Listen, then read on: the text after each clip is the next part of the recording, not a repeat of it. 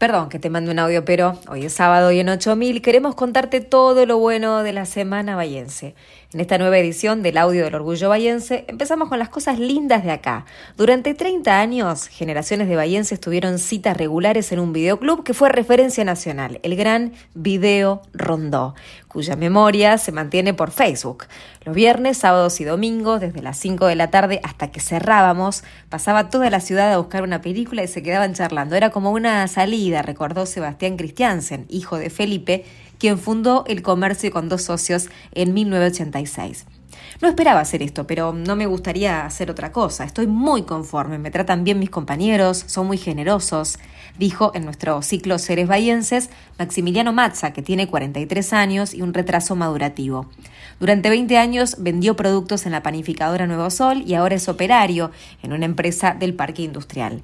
Natalia Gobi y Cristian Alderete de la policía local llegaron justo para salvar a Ada, una nena de 4 meses que se ahogaba en el barrio Los Almendros.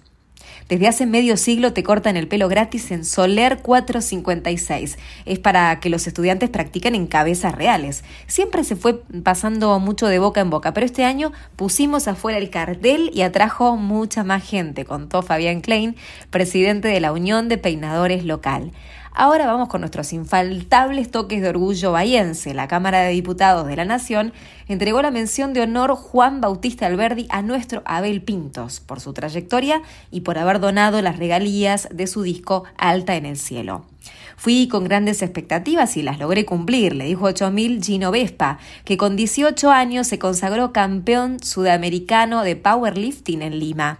Gracias, crack. A los 33 años Guido Pela se retiró del tenis profesional, con una mezcla enorme de sensaciones. El zurdo surgido de Liniers llegó a hacer 20 en el mundo y en 2016 ganó la Copa Davis con la Argentina. Fue una locura, un orgullo total estar ahí, dijo la bahiense Magalí Forment, que dirigió el primer partido de las Leonas en Montermoso junto a Basilio Canale, también de acá. Además, nuestra Valentina Costa Biondi se mostró contenta por volver al balneario. No puedo poner en palabras lo que siento, es felicidad plena, señaló la defensora de la selección argentina de hockey.